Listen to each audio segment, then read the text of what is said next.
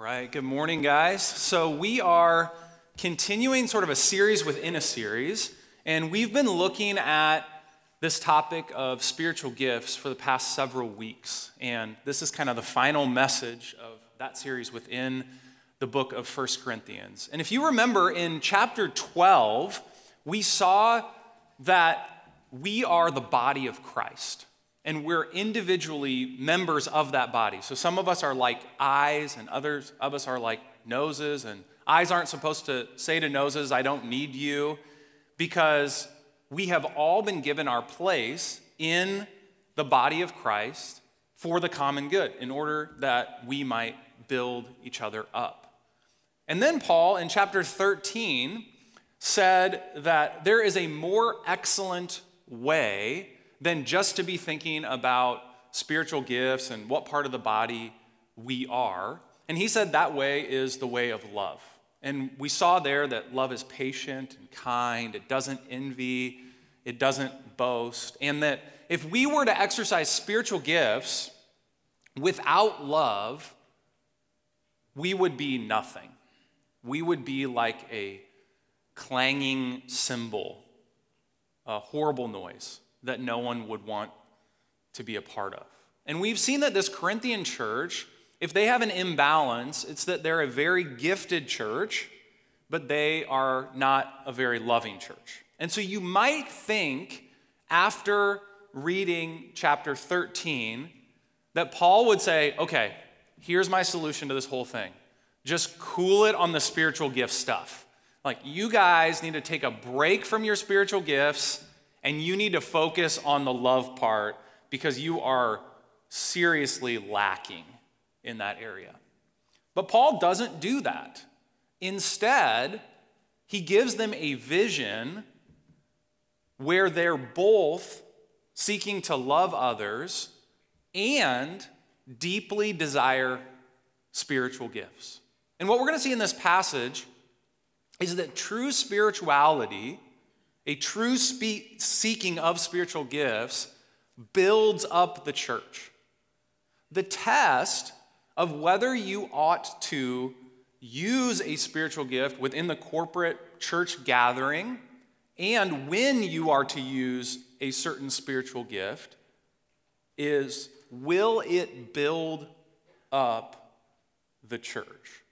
Will it encourage other people?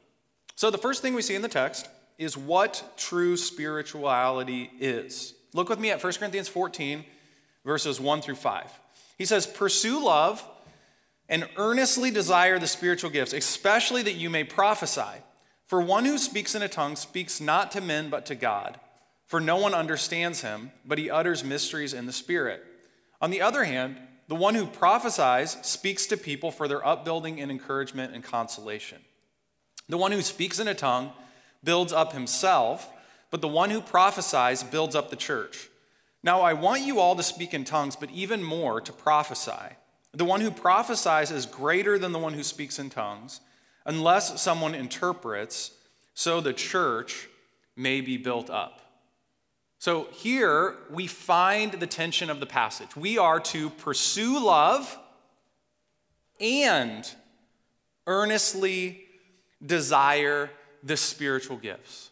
Sometimes we have a problem with spiritual gifts, especially the more miraculous or mysterious ones, and we read through a passage like this and we're like, okay, tongues and prophecy, I don't really understand what those things are, and I've seen them abused before, and so I'm going to kind of take a pass on that, and I'm just going to stick with the love part of it. And other of us have had great experiences with spiritual gifts. Maybe it's been a primary way that God has brought us to himself. And so we look at the passage and we kind of skip over the first two words, pursue love, and we're like, earnestly desire the spiritual gifts. And maybe you even thought about this church like, man, I wish they were a little bit more spiritual, a little bit more in touch with the Holy Spirit, a little bit more desirous of the gifts. And I think what Paul would say is, you're both right. There's an and in the text. and earnestly desire the spiritual gift. So I think that our attitude as a church family should be what I'm calling conscientious openness. We should be open to the spiritual gifts, but we should be conscientious in this sense. Here's the governor on our spiritual gifts. Am I exclusively seeking my own experience, or am I looking to build up the people around me? See, what's true of all of God's good gifts is it's possible to sort of have a cul-de-sac mentality when it comes to the gifts. We sort of build houses in a cul-de-sac with other people that agree with us and that are experiencing similar things as we are. And we look at everybody else and we think, well, I'm just glad I've got this gift. It's too bad that you don't have it. And God is calling us out of that cul-de-sac mentality, specifically when it comes to spiritual gifts, and he wants us to think more in terms of a super highway. He's like, okay, I don't want you to just hoard spiritual gifts and exclusively seek your own experience. I want you to transport the gifts and reach and build up and encourage as many people as possible. This is how, by the way, we should treat every gift, even the smallest thing in our lives. Okay? Let me give an analogy that we can understand, because we're talking about spiritual gifts, so I'm going to talk about popcorn, because we all understand a lot about popcorn. I don't know about you, but I go to movie theaters mainly for the popcorn. Okay? Like the movie, I can wait for it to come out, and I can download that thing and watch it at home.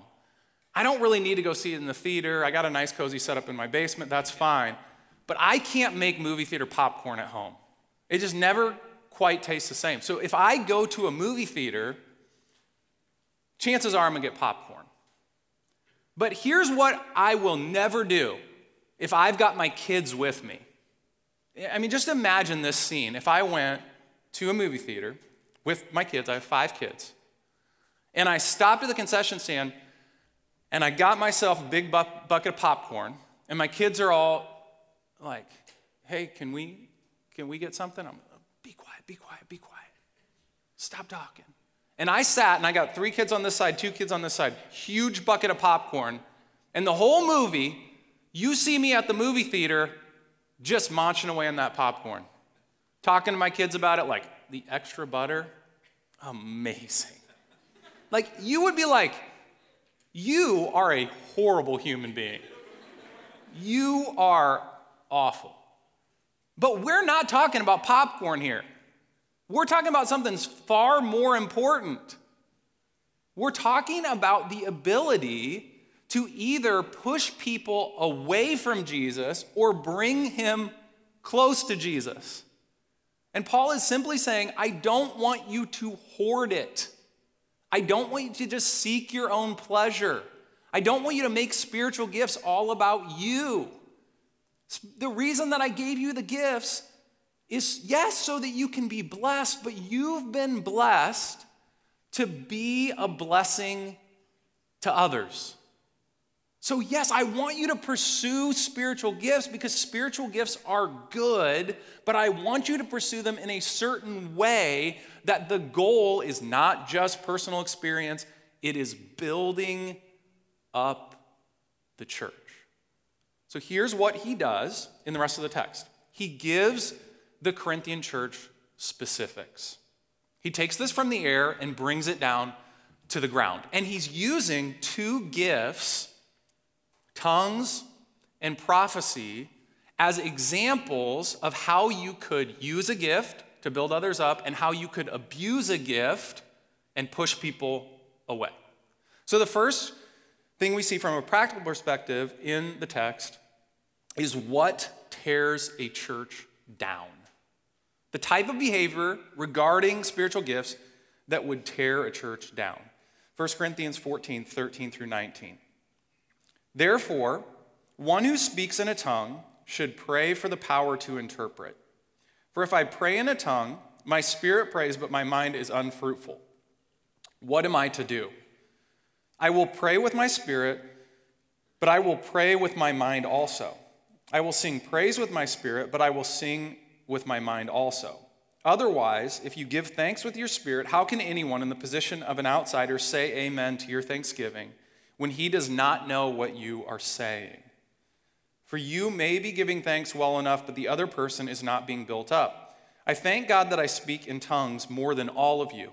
Nevertheless, in church, I would rather speak 5 words with my mind in order to instruct others than 10,000 words in a tongue. Okay, so the first question, especially for you new people, maybe this is your first time in church in a while, welcome to church. All right, we're talking about tongues. What is that? That's the first question, right? Well, there's 2 basic gifts of tongues that I see explained in the New Testament. The first one we encounter is in Acts chapter 2 at Pentecost. So what happened there is Jesus has just ascended to the Father. He tells his followers, about 120 of them, to wait for the Holy Spirit to come. The Holy Spirit comes on this group of people who is praying, and the text says that they begin to speak in tongues. What that means contextually is languages. And so there's all these people who are watching these 120 or so people speak in different languages, and like the African guy's like, I think he's speaking in my dialect. And the Greek speaker's like, I think he's speaking in my language. And so the gift of tongues could be a legitimate earthly language. So I've actually personally known someone who was traveling as a missionary to Haiti, spent a summer in Haiti, having not known the Creole language, and spoke Creole fluently for the whole summer by the power of God's Spirit. That would be an example of the gift of tongues. Another example of the gift of tongues is mentioned by Paul just a chapter earlier in 1 Corinthians 13:1. Paul says there that it's possible to speak in the language of angels. Now, what I'll say about that is, although that is not an earthly language, it is still a legitimate and real language. So tongues is the ability to speak a language that you never learned by direct inspiration of the Holy Spirit. And so Paul talks about having the gift of tongues himself. And he recommends to this Corinthian church, if you have the gift of tongues, pray for the power to interpret. Here's why. Christianity has always been and will always be a religion of the mind. It sets it apart from Eastern religion, like Buddhism, where the goal is to clear your mind and just experience this spiritual mindlessness. That's not Christianity. Christianity has content, has a message, has good news in the gospel. So Paul sees it as fruitless to be able to even pray in a tongue, but not be able to understand what you're saying yourself. So he's saying if you're able to speak in tongues, you should pray for the power to interpret. Then he extends that principle to the corporate gathering. He says, okay, right now in Corinth, your worship service is total chaos. Like right now, if we were in Corinth, people would just be yelling out right now in all different languages. There would be no order. I would not even be able to get through this sermon because everyone would be talking over each other at the same time. And he's saying, that's pure chaos. And the reason is because no one knows what anybody is saying. So he says a person in the position of an outsider, so I think he has 2 types of people in mind. One would be people who have never experienced speaking in tongues, who are legitimate believers, who have no clue what's going on and don't understand what's happening. So a believer who is on the outside of the gift of tongues, kind of thinking, wait, am I not spiritual? Am I not important? Because I certainly don't feel like I'm a part of this service. And the other person who he has in mind when he's thinking of an outsider is an unbeliever, specifically who's at church for the first time. And he's saying, that person is not going to be encouraged by what you guys are doing. That person is going to think you are out of your mind. And so, the way that I want you to think about the gift of tongues specifically, but also any gift that you would have, is, am I using this gift to build other people up? And one of the tests of whether you're using it to build others up or not is it intelligible to them? Do they understand what you're saying and what you're doing, and are they receiving it in the way that you're intending it? Are they experiencing love and care and concern, or do they just think that you're amazing, or worse, crazy? Now, this is really interesting. Paul says he has concluded that even though he speaks in tongues, that he will never use the gift of tongues in the corporate gathering. He says, listen, I have some prophetic abilities. I'm a preacher, and I would rather preach 5 words than use 1,000 words in a tongue. Why? So that I can build up the church. Okay, here's a test for us. Okay, let's say you're not at church alone this morning.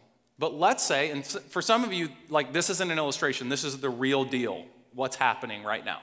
Let's say the person sitting next to you is a colleague that you've been asking to come to church with you for a long time, or a neighbor, or a relative, or a friend. Are you hoping that as that person is sitting next to you, that Drew is going to go off with his gift of tongues from the stage that week? Or, by the way, I don't have the gift of tongues, but if I did, that's an illustration. Or are you hoping that I am trying to build a bridge for them using intelligible speech from the front? I think most of us would say, I'm really hoping that if I invite a friend, especially that I've been trying to get to come for a long time, that nothing crazy happens at church. Like, some of you, okay, you've done this before, you're looking ahead in the teaching schedule if you can, or trying to figure out, like, what are they talking about? Like, some of you didn't invite somebody to church this morning because you knew 1 Corinthians 14 was coming. And you're like, I don't want them to think I'm crazy. Right? So that's a test.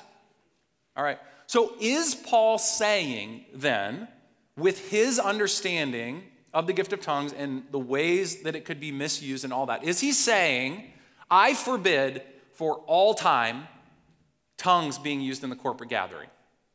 Here's what he says. This is really interesting. In 1 Corinthians 14:27, he says, if any speak in a tongue, he's talking about the corporate gathering, let there be 2 or at most 3, and each in turn, and let someone interpret.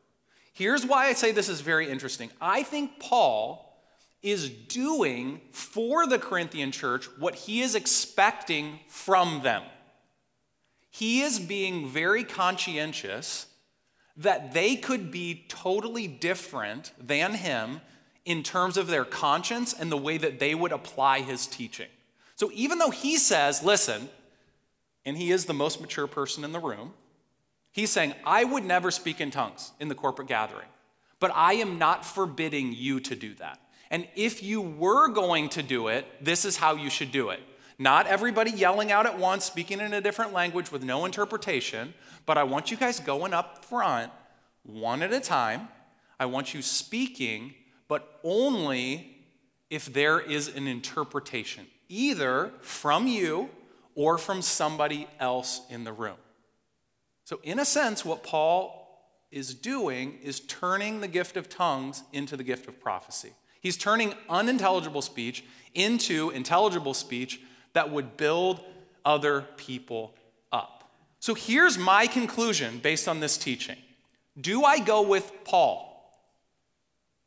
One of the most remarkable Christians in history, church planter, church leader, writer of scripture, his maturity or conviction, or do I go with the most immature church in the New Testament? Not an exemplary church, a super immature church. The reason that I would be very hesitant to allow tongues, specifically on stage in the corporate gathering, is because Paul said he would never do that. I think for the most part, we're going with him. Although, I think that we need to leave the door cracked open so that if there were a very mature believer in our midst who would want to build the church up with the gift of tongues in an interpretation, maybe that would happen. So that's where I land. But here's the litmus test. Here's how you turn a church upside down. Here's how you tear the church down.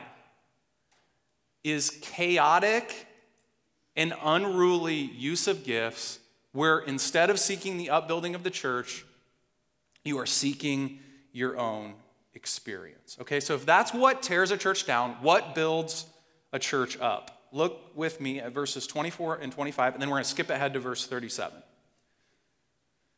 But, in contrast to tongues, if all prophesy and an unbeliever or outsider enters, he is convicted by all, he is called to account by all, the secrets of his heart are disclosed, and so falling on his face, he will worship God and declare that God is really among you.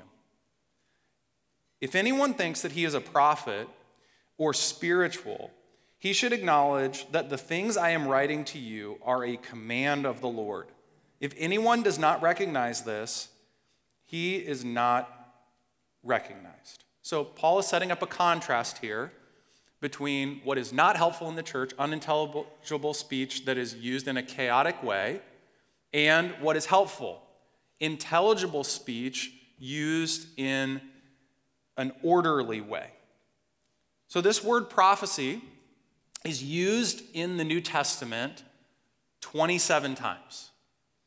And 10 of them are in chapters 11 through 14 of 1 Corinthians. So if there is a section in the New Testament that describes the gift of prophecy, we are in that section right now. We don't need to do a lot of cross-referencing. If I remember right, I think that the other book with the most references to the gift of prophecy would be a gospel, and it might be 4 references in the entire book. So this is the section that tells us what prophecy is. According to verses 24 and 25 in this text, prophecy is speech that convicts, calls to account, and discloses the heart. And if we go back to the first text we read, verse 3, it says that prophecy is speech that is for upbuilding, encouragement, and consolation. So here's the 2 categories of prophecy. Deeply encouraging speech, and the second one is deeply convicting speech. But it's not just any old speech. That's why we read verses 37 and 38. It says, if anyone thinks that he is a prophet or spiritual, he should acknowledge that the things I am writing to you are a command of the Lord. Here's the rails that prophecy runs on: the revealed word of God. The Apostle Paul is not saying, okay, guys, whatever's encouraging, whatever is a warning, whatever's convicting, that passes as prophecy. He says it has to be in accord and in alignment with what I have said and with what I have written. We are talking about prophecy with a small p, not prophecy with a big P. We're not talking about people in the church being Isaiah and Jeremiah. We're talking about people who are able to build up the church through their speech because what they say is deeply convicting because it is in accord with Scripture. Paul is a big A apostle. When he wrote this letter, he was writing under the inspiration of the Holy Spirit and was writing the very word of God. So we don't believe prophecy exists in a thus saith the Lord way where we make weird predictions about the future that confuse everybody. We believe prophecy exists in a way that it brings the word of God home into people's lives. Here's what happens when a prophet speaks. Look at the text with me. It says, the secrets of people's hearts are disclosed, verse 25. And so falling on his face, he will worship God and declare that God is really among you. Here's what happens when a prophet speaks. You forget about the prophet and you think about Jesus. You go to a church where a prophet speaks. You don't say, wow, that was a great sermon. Wow, that's a great speaker. Or even, wow, that's an amazing church. You say, I encountered God today. And so we pray, especially that we would have the gift of prophecy, because our goal is not that people would look at us and say, wow, what a gifted church. But they would look at Jesus and see a wonderful Savior. I remember reading a biography about Charles Spurgeon, a famous preacher in London in the late 1800s. And there was a newspaper man who was trying to determine which preacher in London at that time was the best. And so I think he went to 4 different churches, if I remember right. And he wrote in this article that he concluded that Pastor B was the best preacher of all of them. He said, technically proficient, amazing exegesis of the text, great sermon. And he said, because the last preacher that I heard, there was no preacher. I saw only Jesus. He's talking about Spurgeon. See, that's the goal of spiritual gifts. What we are earnestly desiring is that we would disappear. That people would see Jesus. Wouldn't that be amazing? That's got to be what we're pursuing. That's what got to be what we're praying for. That's got to be what we're asking God for. And I think this text comes at a perfect time where maybe we get into our church building and people start to notice that we actually exist in this city. Like we seem a little bit more legitimate. And I think that this text is here in Scripture for us specifically at this time and in this place as our history at church. So that instead of praying that we would be known or that our church would be great, we would begin to change the tenor of our prayers and that we would pray that God would gift us in order that he would be made famous through us. So how do we earnestly desire the spiritual gifts while pursuing love? I think the key is so simple. It's prayer. If you want a gift from somebody, you go to the giver. And God is the only one who can give spiritual gifts. And here's the type of prayer that I think God would listen to.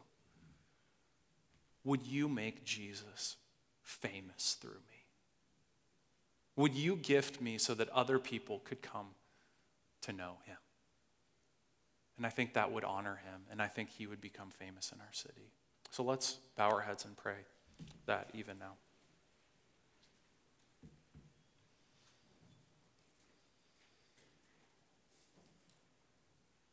Jesus,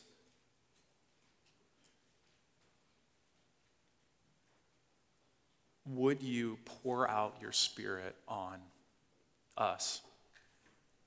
That young men would prophesy and that old men would dream dreams, as the prophet Joel said, so that you would be made famous through us. As you taught us to pray that your kingdom would come and that your will would be done on earth as it is in heaven. God, would this church and would our lives not exist for our own glory, for our own spiritual pride, but would they exist for your glory and for the benefit of others? It would bring us great joy if people would see Jesus in us. So we repent, God. We say, I'm sorry that we so quickly make gifts and so many other things about us and our experience and what we want and our glory, and we forget about you. Would you fill us with a vision that is much greater than ourselves? Would we see you as you are and worship you as the famous one, as the good one, as our Savior, Jesus?